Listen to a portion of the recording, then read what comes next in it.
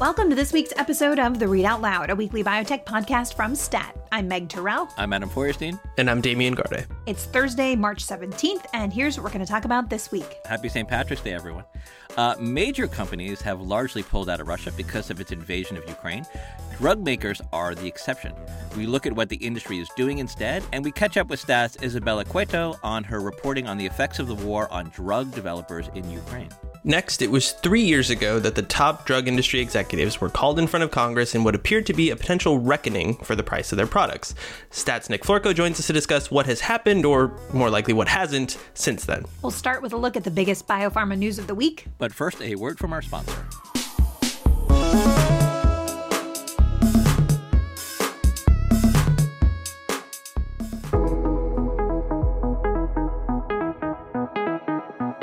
We're excited to announce a new annual initiative, the Status List. The Status List is the most consequential accounting of leaders in health, medicine, and science. Aided by a select panel of judges, STAT surveyed sectors such as biotechnology and diagnostics, as well as broader arenas like education and policy, to identify the most influential trailblazers, well-known figures, and unheralded heroes who are shaping our life science landscape. To see the list and to meet this year's 46 honorees, visit us at statnews.com/statuslist. That's statnews.com/statuslist. STATUSLIST.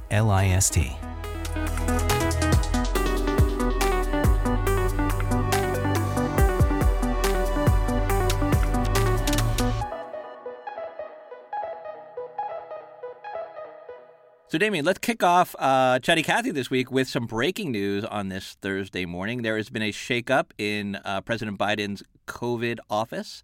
Who is the new COVID czar? Right, it is television's Ashish Jha, more accurately Brown University's Ashish Jha, a fixture, I think, in living rooms around the country because of his appearances on television, but also, a public health expert in his own right. He will replace Jeff Zients as coordinator of the White House's pandemic response. Yeah, this was kind of a big move this morning. Now, Damian, you are our Ashish Jha whisperer because you wrote a profile of the man last year, got to spend some time with him. Tell us about him, what we don't know about him from his many, many, many TV appearances. Well, yeah, the subject of that profile, because I have my finger on the pulse of the news, was not his actual expertise per se, or even anything to do with the epidemiology of COVID-19, but rather the phenomenon of him being such a popular television guest. But I did learn, someone who's willing and comfortable to spend that much time speaking to the public, that in itself is interesting. And examining Jha in the context of other sort of pandemic micro-celebrities, I think what made him stand out was his comfort in articulating uncertainty, which is to say that then, as now, there are things we know about how COVID-19 works, and there are many things that we don't exactly. And there is, in strict scientific terms, one way of going about it would be to clearly articulate what is known and then everything else to just say, well, we don't know, so I can't comment on that. I think what Jha stood out for is his willingness to begin with, we don't know X for certain, but, and then kind of state the case that one could make, and thus we can assume blank. He did this when there was a question as to whether the vaccines would actually work. So it'll be interesting to see him ascend to this plane where when he's speaking on TV, as I assume he will continue to do, or perhaps even escalate, it will be not on behalf of Ashish Jha, it'll be on behalf of functionally the United States government. So that'll be interesting to watch. It's also a really interesting, pick and time for this transition because Jeff Zients, his whole persona is kind of like this businessman, this guy who knows how to get stuff done. He's an operator. I heard a lot about how he was instrumental in securing, the vaccine deals and the, enough supply of drugs and things like that. But now we're at this point where some of the big news of the week is that Congress is arguing over whether to provide more funding for the COVID response. And then you have a public health person coming into this role where, you've got the CDC director who is also a public health person. So now you've got a public health person in the White House, not this kind of operator role. And, a lot of the coverage this morning has been about it marks a change in where we are in the pandemic and the response to the pandemic. And I don't really understand that. I want to understand that better. Like, what does that mean exactly? I think a lot of people love Ashish Jha because he is so easy to, watch on TV, and he gives you messages that make a lot of sense. His tweets are all double spaced, so they're even easier to comprehend. But anyway, so I just think it's a very interesting time to transition to somebody who's, a public health person rather than an operator in that White House role. And I'm very interested to see what happens. It also comes at a time when we haven't had one of those typical White House COVID briefings in, I think, a couple weeks. And of course, the White House has been focused on the war in Ukraine. I don't know if and when they're going to bring these briefings back. It'll certainly be a different tone, though, if led by Ashish Jha rather than Jeff Zients, who always was just a little bit sort of sarcastic and ready to move on from things. So, Meg, I wanted to stick with you, too, on COVID, because there seems to be a lot of things going on with COVID, even, maybe not getting as much attention because of the Ukraine situation. But, there's this unbelievable new wave of infections in China and Hong Kong, and we've got stuff on Pfizer and their fourth dose. What is at the top of your pecking order in terms of priority or important stuff that happened this week with COVID? Yeah, things sort of changed from we're in a great position last week to over the weekend, people starting to notice these spikes that are happening, or at least the upticks in cases happening in Europe and hospitalizations in the UK. Eric Topol has really been sounding the alarm about this on Twitter. Of course, it's impossible to miss the giant spikes that are happening in Hong Kong and China and in other countries like South Korea and New Zealand. The amount of mortality that's happening differs by vaccination rates in these countries. In Hong Kong, very few elderly people are fully vaccinated, and so you're seeing higher mortality there.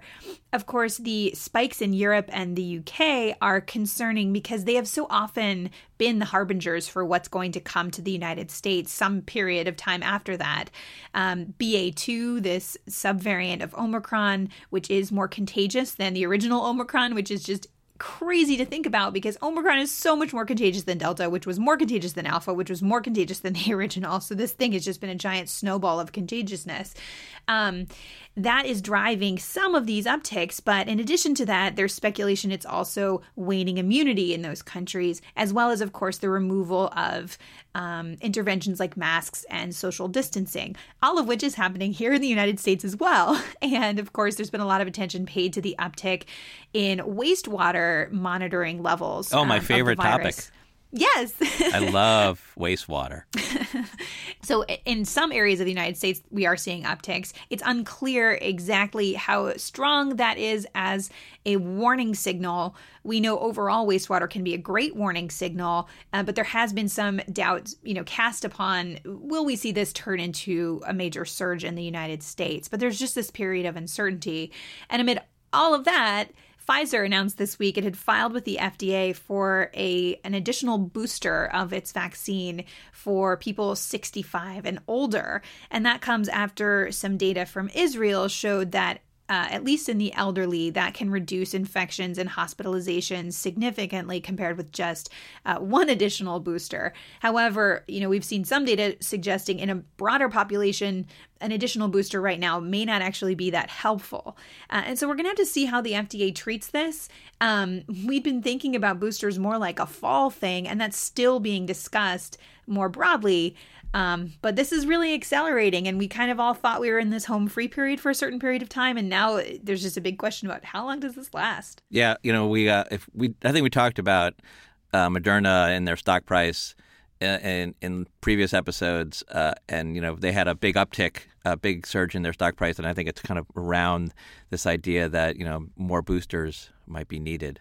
So moving on, it is with some resignation that I must complete the bingo card for this podcast and note that there was some Biogen news this week. And that is that if you followed the years and years of controversy over Aduhelm, their treatment for Alzheimer's disease. One facet of it was that despite the trials, the phase 3 trials upon which Aduhelm was approved, concluding in 2019, Biogen had not published the data in a peer-reviewed journal. That changed this week as we got that publication in sort of a curious place. Adam, what happened? Yeah, so after all this time and speculation about where Biogen was going to publish the phase 3 studies, they did publish them in the Journal of the Prevention of Alzheimer's Disease. It's a relatively obscure journal. It's not, it's certainly not JAMA. It's not NEJM. And so that obviously that kind of raises this question about whether or not, more prestigious, well-read journals, more, journals that are more highly cited, turn them down. And I think that's kind of what a lot of people feel like happened here. And the other thing about this journal, which goes by the name or goes by the moniker JPAD, it's the editor-in-chief of JPAD is a guy, Dr. Paul Azin, who is a very well-known supporter of the beta-amyloid theory. He's also been a consultant to Biogen, although he says he's no longer being paid by Biogen.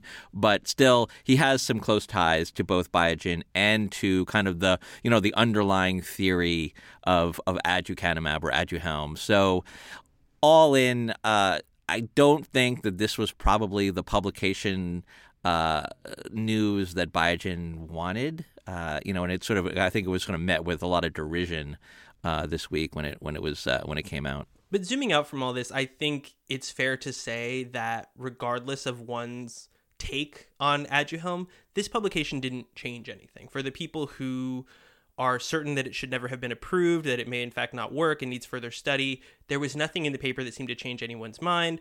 And for example, Biogen or the many people who believe the drug should be given a chance, I don't think this really advanced either narrative. It's just kind of a box that's now been ticked, and then people can go back to fighting about the same things they've been fighting about since 2019.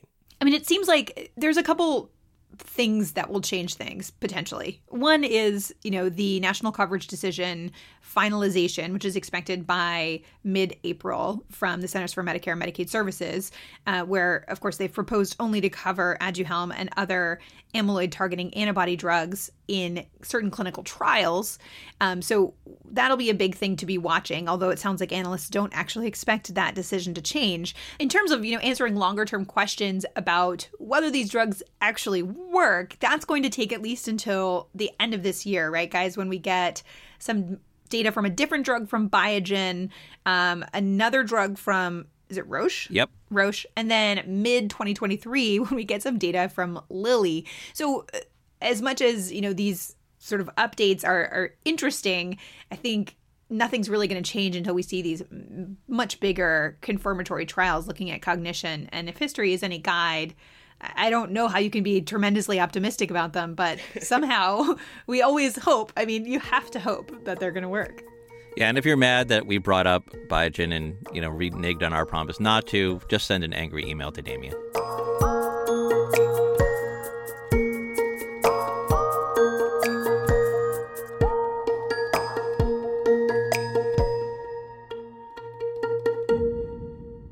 To protest Russia's invasion of Ukraine, the world's largest pharma companies have joined other multinational companies in scaling back their business and research activities inside Russia, while continuing to provide most medicines to those who need them. Earlier this week, Pfizer said it would no longer conduct clinical trials in Russia and cease investments in local suppliers. Pfizer will continue to deliver its medicines to people in Russia because curtailing the supply of drugs to treat cancer or heart conditions would cause, quote, significant patient suffering and potential loss of life, particularly among children and elderly people, the pharma giant said.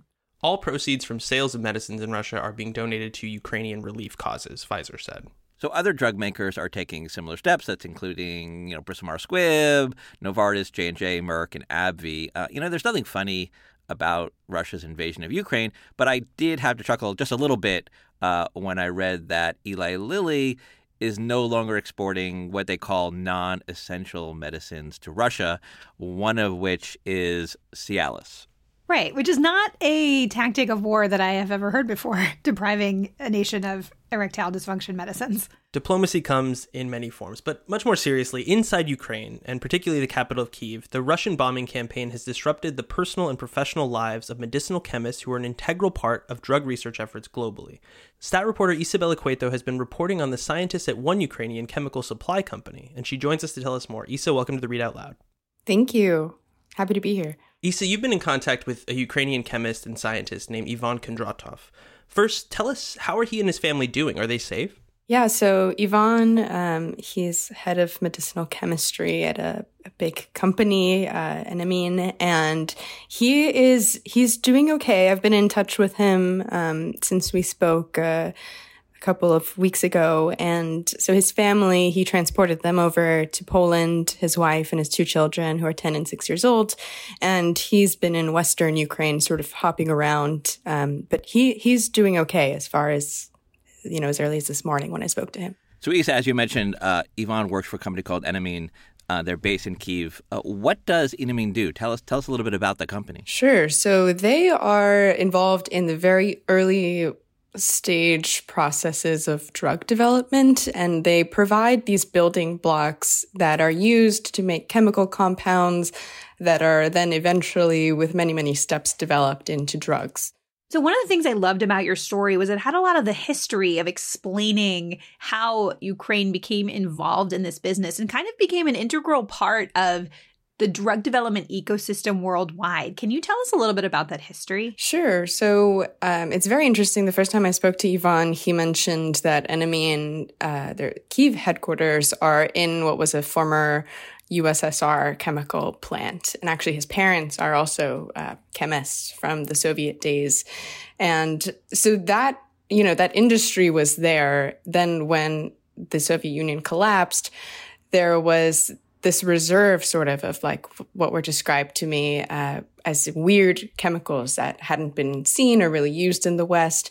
And they essentially capitalized on that, on those chemicals, and decided to start marketing them and selling them to companies and pre-making them. And now they have this really extensive catalog of really unique chemicals, whatever that means. Yeah, it's kind of a fascinating history how they kind of grew into this space, or rather like identified this demand through this like total happenstance of geopolitical history. But then, with that in mind, now with the disruption of Enamine's business and other companies like it in Ukraine, what kind of reverberations does that have on the industry at large? This was one of the questions that I had, given how uncertain all of this is, how long it'll go on. And so for the average person, you're not really going to feel an impact. It's not like the shelves at CVS are all of a sudden going to be empty or anything like that. But it's over the long term could really put a dent in the pipeline of drug discovery, as Derek Lowe, who's, I think, a friend of the pod, explained to me. And so it's basically taking away some of these resources that were used in the very early steps of developing new drugs. So how has this disrupted their business? I know you mentioned that Ivan had to move his family to Poland. He's now in Western Ukraine. What about his colleagues, his other coworkers? What's happening with them and with the business? I mean, are they able to continue to supply Western drug makers with these chemicals? They basically shut down operations once the invasion started on February 24th. And the employees just, it was like, do what you have to do to keep your family safe. And so as of this morning, Ivan told me that, most everyone is safe and is in a good place. And so the total shutdown has now sort of switched to trying to strategize and sort of restart some of that activity that was stopped.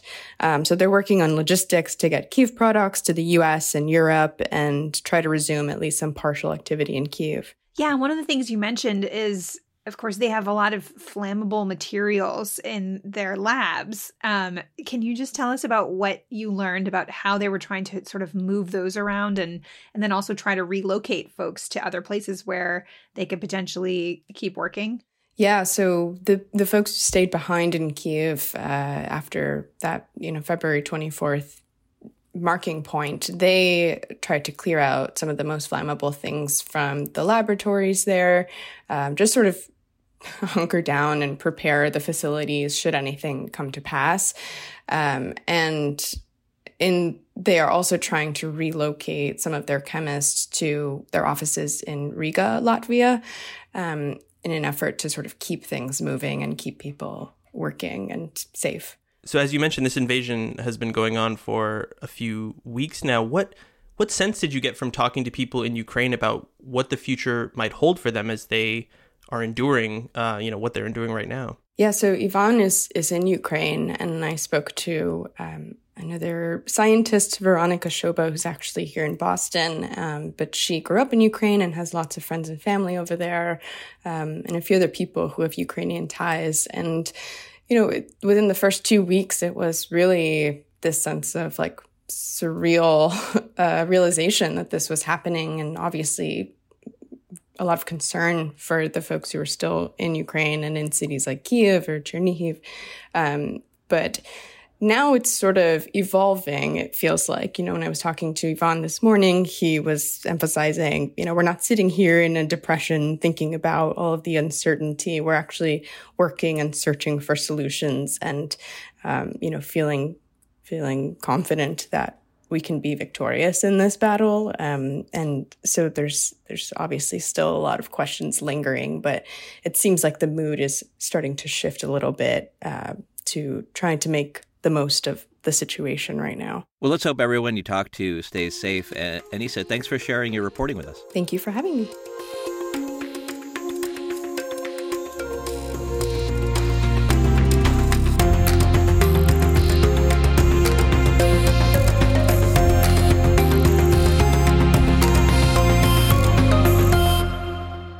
It was a striking image. The 7 leaders of some of the largest pharmaceutical companies in the world all seated in front of Congress to be grilled on drug prices. It was a 2019 hearing in front of the Senate Finance Committee, and as Stat's Nick Florko wrote this week, it seemed like proof that Washington was within striking distance of actually reining in the industry's high prices. Yesterday, the committee's top Democrat, Senator Ron Wyden, chaired another hearing on drug pricing, but it was anything but a victory lap. Nick joins us now to discuss. Nick, welcome back to the Read Out Loud.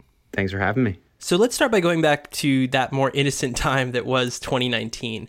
Why was there an expectation that some real change could actually be afoot after so many years of political posturing and little action? I think the biggest thing was that there was real bipartisan interest in reining in high drug prices.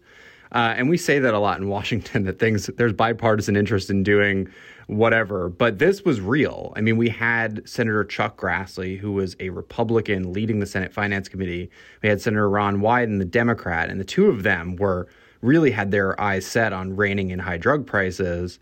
And this hearing was the clearest sign of that. I mean, they seemed to really work together on this hearing, and both seemed invested in passing sweeping legislation. It really looked like we were going to have some sort of movement at that moment. So in your story, you go through several metrics to gauge whether anything actually has changed. So let's go through them, starting with the first one you talk about, which is sticker prices. So what's happened with them and why do they matter? So what's happened with them is they keep going up. Defenders of the industry will argue that they've been going up perhaps at a less drastic rate, but they're certainly still going up. I point out that Pfizer, for example, their breast cancer drug Ibrance, it costs $2,100 more per month than it did in February 2019 when this hearing happened.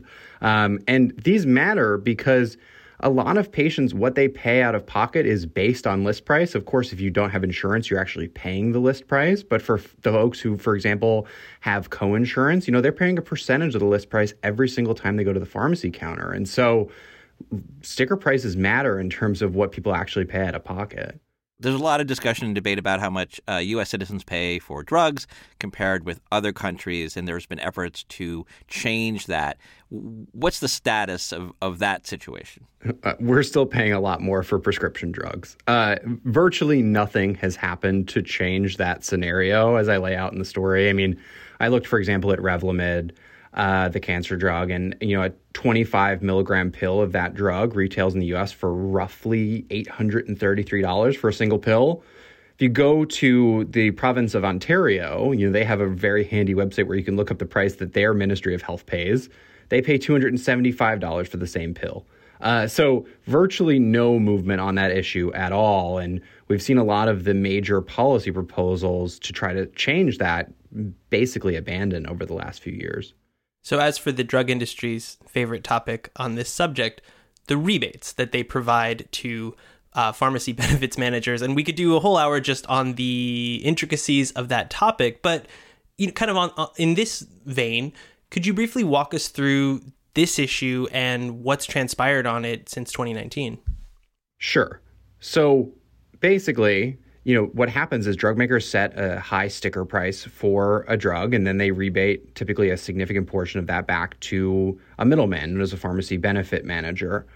And drug makers will point to the system of rebates as the reason why their list prices keep going up. And they will note that the net prices, the price that they're actually paying after rebates, are actually going down. So this is basically their main proof point to say, hey, we're not the issue here. Drug prices aren't going up because we're getting greedier and greedier. Actually, somebody else is getting richer and richer, and it's the middlemen. Drug makers sometimes have a pretty good point here. I mean, I'm struck by insulin as one example where drug makers have a pretty compelling story to tell. I mean, with insulin, net prices continue to go down despite list prices going up. I mean, take Sanofi that makes Lantus. The net price for their insulins have decreased by 54% since 2012, according to a recent report from the company. But the problem for pharma is that the point really hasn't sunk in with lawmakers. I mean, there are some lawmakers who definitely do have middlemen and rebates in their crosshairs. But by and large, lawmakers are far more interested in talking about list prices than net prices, and far more interested in blaming pharma than any other people in the supply chain. And then you also note the only real accomplishment from lawmakers has turned out to be a flop. Explain. Yeah, I mean, this one was interesting because this is a bill that I had followed for quite a while in covering drug pricing. So lawmakers passed a bill called the CREATES Act that some listeners might remember. Basically, the bill was supposed to allow generic drug companies to sue brand companies when the brand company was basically illegally delaying them from entering the market. But what I found out was that despite the fact that this is now law, only one drug maker has ever used the CREATES Act to file a lawsuit, and we didn't even get through trial on that lawsuit. That lawsuit was eventually voluntarily dismissed. And so, this was really held up as a big achievement in fixing sort of like the anti-competitive games that the drug makers sometimes use to keep competition off the market. And what we're really seeing is that no one's using it. It really is a pretty significant flop, I think. So, Nick, drug prices are one of the only things that both political parties enjoy attacking equally. Maybe daylight savings time is the second one. Why does nothing ever change? Is there any reason to expect the situation to improve or to change? I guess people are holding out hope. I don't think anybody that's pushing for drug pricing reform is saying that it's completely dead. I mean, hypothetically, there's a chance that Democrats this Congress do get something done, but no one's really sketched out a clear path forward. And I say there's a chance because the lawmaker who essentially killed the Democrats' package last time, Senator Joe Manchin, he did say earlier this month that if Democrats want to craft a scaled-down spending package, one of his priorities is prescription drug pricing. So we at least know that there's some hope that this will be included in some spending bill the Democrats are planning to craft, but I haven't heard anything realistic about how that spending package actually comes together. One follow-up question, Nick. If you spend any time on Twitter and you see tweets from drug industry folks or people affiliated with biopharma, they always point to one of the evil actors here as kind of hospitals and hospital spending, hospital billing. And they say, that's a much larger portion of the overall healthcare spending, whereas drug spend is much lower. And why aren't we doing anything about how hospitals bill for their services rather than sort of focusing so much on drug pricing? Does that argument have any traction? Is it getting anywhere in D.C.?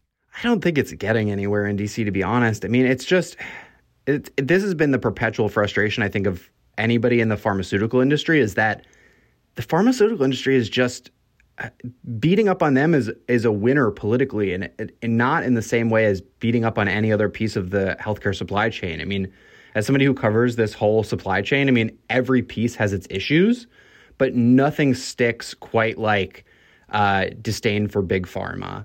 And, I think there's something to be said, quite frankly, of the fact that, there's a hospital in almost every lawmaker's district.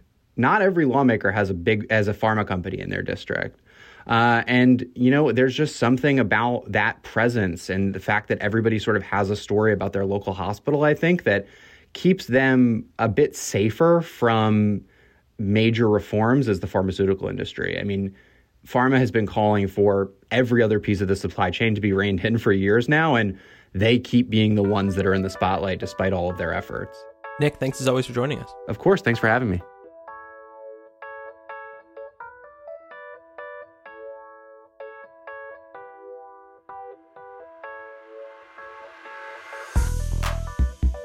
That does it for another episode of the Read Out Loud. Thank you to Teresa Gaffney for producing this week's episode. Our senior producers are Hyacinth Empanato and Alyssa Ambrose. Our executive producer is Rick Burke. And our theme music is by Brian Joel. And we'd love to hear from you. Tell us what you like about this week's episode, what you didn't like, and if you think Congress will ever do anything about drug prices. You can do all of that by sending us an email at readoutloud@statnews.com. And if you like what we do, leave a review or a rating on Apple Podcasts or whichever platform you use to get your podcasts. See you next week.